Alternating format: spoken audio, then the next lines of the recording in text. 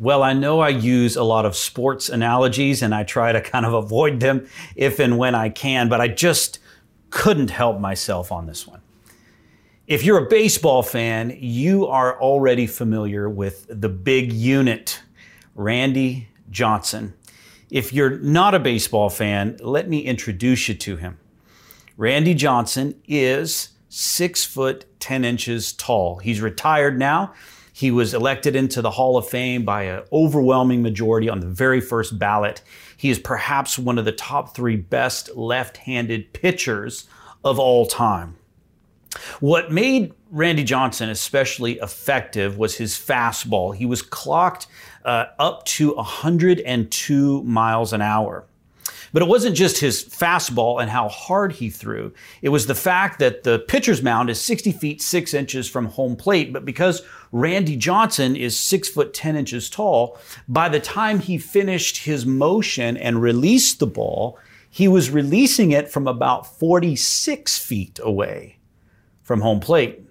Whereas many pitchers would release from like 50 to 52 feet away. I mean, this guy had every advantage you could possibly have. He was so incredibly intimidating on the mound that if you remember the 1997 All-Star Game, my friend Pastor Dave Lewis will 100% remember this, when Larry Walker, also a Hall of Famer, was hitting .398 that year, absolutely just killing it. And he stepped into the batter's box against Randy Johnson. But Larry Walker did something very interesting. He didn't step into the side of the batter's box where he normally hit from, the left side. He turned his batting helmet around and stepped into the right-hand batter's box. And everybody on both benches completely erupted. Why? Because Larry Walker didn't want to stand in the left-handed batter's box against Randy Johnson, where he felt like a fastball at 102 miles an hour was coming from behind him. He turned his helmet around and went on to the other batter's box. Randy Johnson was absolutely terrifying. And while everybody laughed, including Larry Walker, by the way, Randy Johnson smirked a little bit, picked up the rosin bag and shook it, and gestured for Larry Walker to get back in the batter's box in an all-star game. Man, oh man, was that a terrifying man. A Randy Johnson fastball was bad. A Randy Johnson slider, that was even worse. Because he was so tall, when he threw that breaking pitch, for a left-handed hitter, it looked like that thing was coming from behind you. And this guy that would throw fastball after fastball after fastball and just blow fastballs by people, and they would stand in the box and expect a fastball. When he released that slider, you'd see grown men tear up and just dive out of the way because it was so incredibly terrifying. Although slower, it was effective because it was unexpected. It was the last pitch you thought Randy Johnson would throw, the man with the 102 mile an hour fastball. Now, I tell that very long sports story because I want you to know that in Luke chapter 19, verses 1 through 10, Luke is about to throw us a curveball. In Randy Johnson's pitch sequence, or in his bag of tricks, it would be a slider, but he's about to do something completely unexpected. One after another, Luke has thrown us fastballs throughout his entire gospel. And it's all about Jesus dining with and accepting the oppressed, the beggar, the woman, children, tax collectors, sinners, the outcasts, the marginalized. One after another, he's told us stories about Jesus accepting those who were unacceptable. And all of a sudden in Luke 19, 1 through 10, he throws us a curveball. And it did, to the original listeners and hearers, terrify them a little bit. It shook them up. This was the last thing that they expected. Let's read it together if you have your Bibles. Luke chapter 19, verse 1. Luke writes that Jesus entered Jericho and was passing through. And behold, there was a man named Zacchaeus. He was a chief tax collector and was rich. And he was seeking to see who Jesus was, but on account of the crowd, he could not because he was small in stature. So he ran on ahead and climbed into a sycamore tree to see him, for he, that's Jesus, was about to pass that way. And when Jesus came to the place, he looked up to Zacchaeus and said to him, Zacchaeus, hurry and come down, for I must stay at your house today. Verse 6, so Zacchaeus hurried and came down and received him joyfully. And when they saw it, they all grumbled, he has gone in to be the guest of a man who's a sinner. And Zacchaeus stood and said to the Lord, behold, Lord, the half of my goods I give to the poor, and if I have defrauded anyone of anything, I restore it fourfold. And Jesus said to him, today salvation has come to this house, since he is also a son of Abraham. For the Son of Man came to seek and save the lost. Now, if you grew up in church like I did, this is probably a familiar story to you. Maybe not because you've read it, but because you've sung about it, right?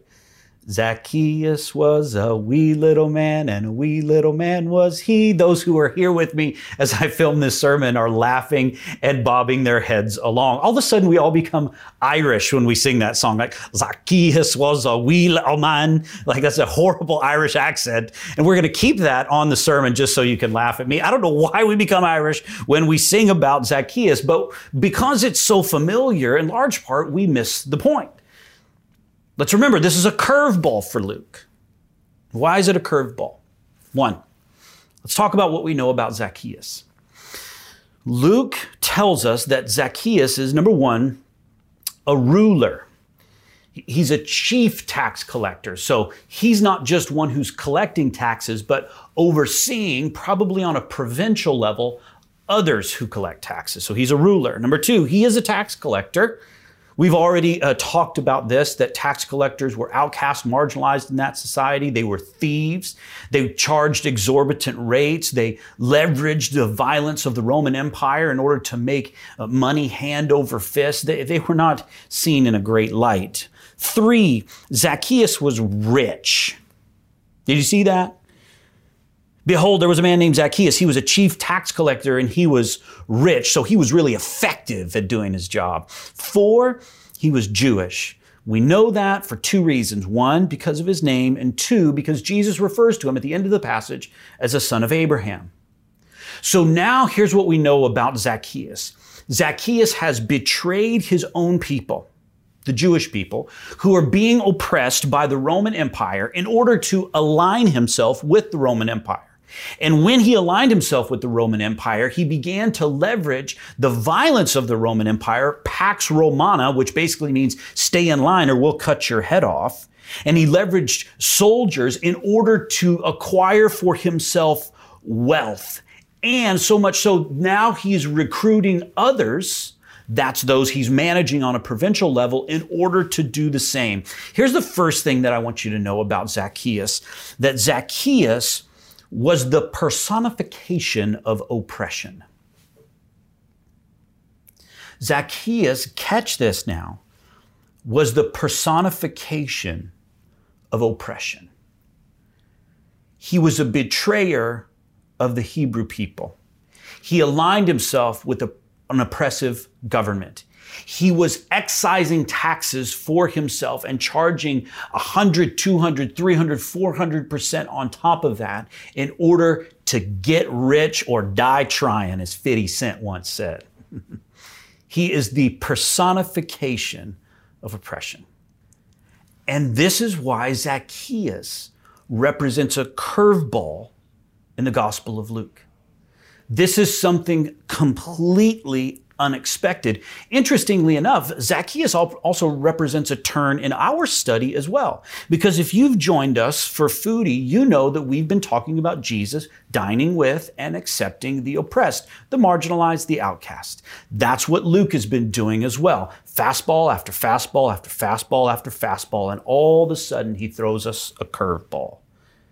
In fact, the Zacchaeus narrative is situated within a couple of different narratives about children, a blind man, lepers, a widow, and beggars, all outcasts in that society. I mean, Luke is shouting at us loud and clear, Jesus came for the oppressed. Jesus came for the oppressed. Jesus came for the oppressed. That's the point of the Gospel of Luke. The only other narrative that appears in this context is the story of the rich young ruler, whereby a rich young man comes up to Jesus, says, how do I inherit eternal life? Jesus says, keep the commandments. Rich young ruler says, I've done all those things since I was a kid. Jesus says, tell you what, just do this. Sell everything you have and give it to the poor. Rich young ruler can't do that, so he goes away sad. See, here is an oppressor in that society, a rich young ruler, and he goes away from Jesus or a conversation with Jesus sad. This is what we expect from those who are oppressive in that culture and society. This is what Luke has taught us to expect. And he's taught us to expect that the oppressed are accepted and loved and embraced by Jesus. So when we see the personification of oppression enter the picture, that is Zacchaeus, we would automatically assume that Jesus would ignore him at the very best and strongly rebuke him at the very worst. And he does neither. What does he do? Jesus invites himself over. He invites himself over. And remember where we are culturally. When Jesus says, Zacchaeus, I must stay at your house, he means come, dine, stay the night, maybe 2 or 3, even though he only originally intended to pass through Jericho, Luke tells us. He is aligning himself with Zacchaeus. Darrell Bock, a commentator, puts it very well. He says, in this culture, eating with a person who had ill-gotten gains made one a partner in crime. Can you believe that Jesus is doing this? This is completely unexpected. So unexpected, so much of a curveball that not just the Pharisees and religious leaders grumbled, but check out verse 7. It says that they all grumbled. Everybody's cheesed at Jesus now. This is not just about him ignoring the religious leaders so that he can have dinner with a widow or a leper.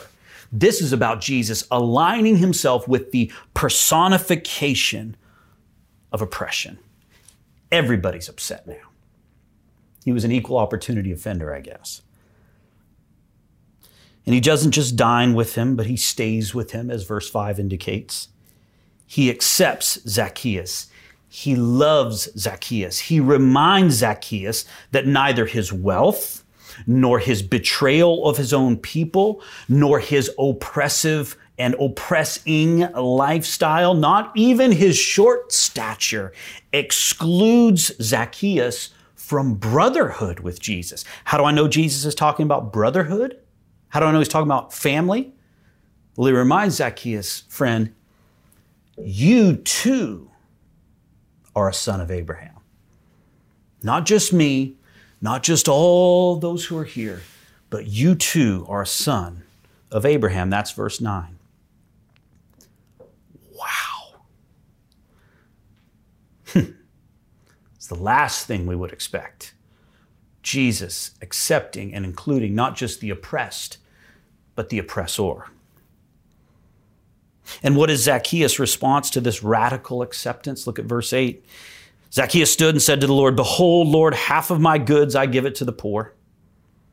And if I have defrauded anyone of anything, I restore it fourfold. See, the Mosaic law stipulates that if you defraud anyone of anything, you pay them back 2 times. Zacchaeus says, I'm going to double that and make it 4. In other words, Zacchaeus, because he is reminded of his acceptance and inclusion in the kingdom of God, radically transforms. He's changed. He aligns his entire life and character and priorities with Jesus and with kingdom values. And yes, that acceptance came first. It wasn't that Zacchaeus repented and changed, therefore Jesus accepted him. In the original language, in the Greek, that language is not causal. It's not Jesus saying, because you have done this, now I accept you. Rather, it's Jesus coming to his house and communicating acceptance. And Zacchaeus, as a result, saying, my whole life is now different. You know, there's just something about the power of acceptance, isn't there? And I think sometimes in the church we're afraid. We're afraid that acceptance means affirmation. And we're afraid that acceptance is not going to lead to life transformation. It's not going to lead to discipleship. Especially when someone is oppressive, right? Especially in the case of the rich, the powerful, the betrayer. You know, in my own life, I can't think of anyone that I would think is more oppressive than white supremacists. I have 2 black children.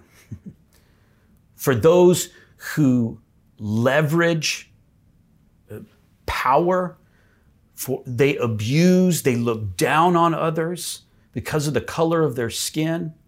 They amass wealth, ill-gotten gains, as Darrell Bock says about Zacchaeus. This is the type of person Zacchaeus was. And see, in my opinion, they need to be ignored at best, strongly rebuked at the worst. Why? Because that's how we're going to get to transformation. Now, that's what I would do. But that's not what Daryl Davis did. You're going to see a picture up here of Daryl Davis. You can tell, obviously, from the picture that Daryl Davis is a black man. He's a musician, a blues musician, and tours all over the country. When Daryl Davis was 10 years old, he was marching in a parade with his fellow Boy Scouts, and people began to throw bottles and rocks and garbage at him because of the color of his skin. Parents and guardians had to gather around young Daryl Davis in order to protect him from this violence that a number of folks in the group were inflicting upon him. Daryl Davis tells the story in his TED Talk, which I highly recommend, by the way, that this question plagued him even into his adult life. How is it that they hate me when they don't even know me? And one day, as an adult, Daryl Davis chose to find out. So he asked his secretary, Mary, to phone Roger Kelly. Roger Kelly was the grand wizard, the national leader for the Ku Klux Klan, a very violent white supremacist group. He said, Mary, phone Roger Kelly and ask him to set up a meeting, but don't tell him I'm black. In his TED Talk, Daryl Davis tells a story about being in a hotel room unarmed with his secretary, and he watched Roger Kelly, the grand wizard of the Ku Klux Klan, walk in with his armed bodyguard. And Daryl Davis' goal was not to convince Roger Kelly, but to befriend Roger Kelly. And as he tells the story, he says, I don't agree with everything Roger Kelly said that day. In fact, he made it very clear that he saw me as an inferior because of the color of my skin. You see, friends, I'd just walk out at that moment, but Daryl Davis said no. And the 2 men struck up a friendship, so much so that Daryl Davis would actually attend Ku Klux Klan rallies. Can you believe that? Look up here at the picture on the screen. I'm not saying I think you should try this or anything, but gosh. So much so that over time, Daryl Davis would go to Roger Kelly's home, and Roger Kelly would go to Daryl Davis' home, and they would share meals together. And over time, even in some of the CNN interviews that were done about Daryl Davis and Roger Kelly's highly unlikely friendship, Roger Kelly talks about how Daryl Davis would listen to him and accept him, reject his views for sure, but he always felt loved and listened to. And so, when Roger Kelly finally became convinced that black men were not inferior to white men simply because of the color of their skin, and subsequently gave up his place and his role in the Ku Klux Klan, he gave his friend Daryl Davis his robe as a token of gratitude for converting him, in a sense. And all of that, years prior, it just began with acceptance, with listening, with respect. You might say, oh gosh, man, that worked in one case, right? That's a great story. Daryl Davis today has over 200 of those robes. You can see them up here on the screen with a few of them. of Ku Klux Klan members who have left the Klan and their white supremacist attitudes and their oppressive behavior simply because they were accepted and respected. Friends, I realize that this is maybe one of the riskiest messages I've ever preached. And I realize that this little thing could go viral and everybody could think I'm a such and such or a so and so. But remember what we just looked at. Zacchaeus was the personification of oppression. He would have been equivalent to a Ku Klux Klan member in that time and place and culture and society. And Jesus does not rebuke him. Jesus does not ignore him. Jesus loves and accepts him. And as a result, Zacchaeus' entire life has changed. And you know, here's the thing about that type of radical grace, and this point's going to be up here on the screen because it's always the case that radical grace always leads to radical transformation. Radical grace always leads to radical transformation. That applies to us in all kinds of ways, not the least of which is if you haven't experienced radical transformation, you likely haven't experienced radical grace. Because radical grace always leads to radical transformation. When Jesus poured out radical grace on Zacchaeus by staying with him at his home and dining with him, Zacchaeus left everything behind in order to adopt kingdom values. When Daryl Davis loved the oppressor in such an unlikely and radical gracious way that, quite frankly, I personally do not have the courage to do, it led to radical transformation, and he has over 200 robes and growing, by the way, to prove it. You know, grace sometimes can be easy to pour out on the oppressed, the marginalized, and the outcast. But what about the oppressor? The rich, the racist, the self-righteous, the mean, the rude. I'm not saying they shouldn't be stopped and prevented from doing violence to you and your family and our culture and society. But I am saying that in the eyes of Jesus, all of us need radical acceptance. All of us need radical grace, including the oppressor. And that radical grace changes lives. One more point from this passage that I think is really imperative to say. For many of you, you've tracked with us through this entire foodie series, and you've heard all about the ways in which Jesus goes after the lost. And as he says in Luke 19, chapter 10, in this conversation with Zacchaeus, that's who he came to seek and to save. The funny thing is in this passage that Zacchaeus thinks he's seeking Jesus, doesn't he? You saw it there in verse 3, how Zacchaeus was seeking to know Jesus, and then he climbed a tree in order to see Jesus. So Zacchaeus thinks he's seeking Jesus, but all the while, Jesus is seeking after him. The passage tells us in verse 5 that he looks up and he sees Zacchaeus. You know, for some of you, you might kind of be in that same boat. You're seeking God in some type of way.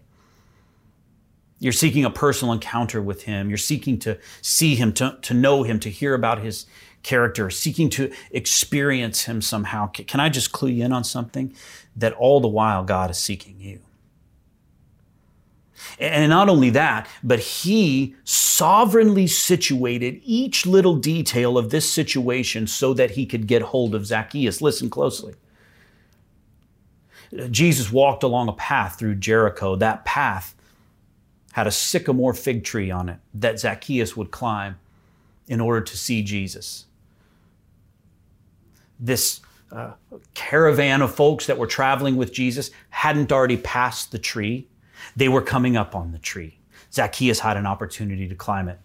Sycamore trees can grow and flourish for as long as 200 years, and they have to be many years old in order to be high enough for an individual like Zacchaeus to climb in order to see Jesus. We can safely assume that God sovereignly placed a sycamore tree in the path of this caravan so that Jesus could put his eyes on Zacchaeus, and so that his seeking after Zacchaeus came to fruition. Check this out. God has sovereignly situated this moment in time in order to see you. You think you tuned into this today? God tuned you in. You think you're looking for him? He's looking for you. He has sovereignly situated this moment, this emotional thing you're going through, this relational breakdown, this financial hurdle, this deal with your kids, this deal with your spouse, your aging parents, all the things you're going through. All of those things God has collected and sovereignly situated in order to leverage a moment where he can look at you and say, come down, because you need to know that you're accepted.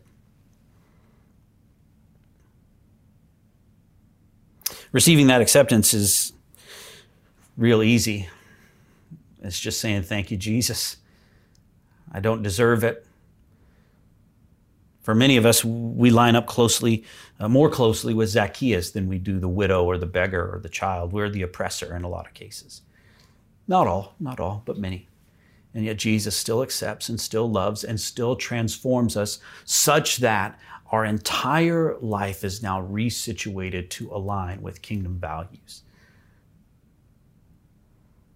And God has sovereignly situated all of those things in order to call you to himself today. And that's what he says to Zacchaeus. Today, salvation has come to this house.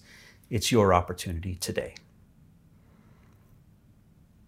If you'd like to say yes to the free gift of grace that God offers you and experience that radical transformation that radical grace brings, I would invite you to just pray a simple prayer, just like the one I'm about to pray. So let's pray together.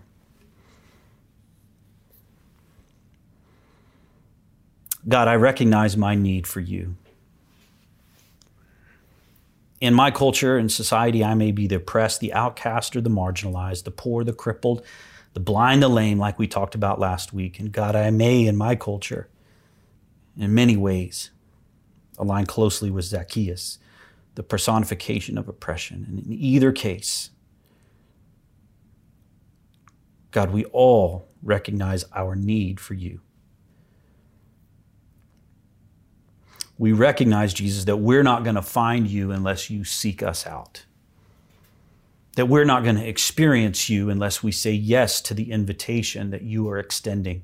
Hey, I'm coming to your house. Thank you, Jesus, for what you did on the cross.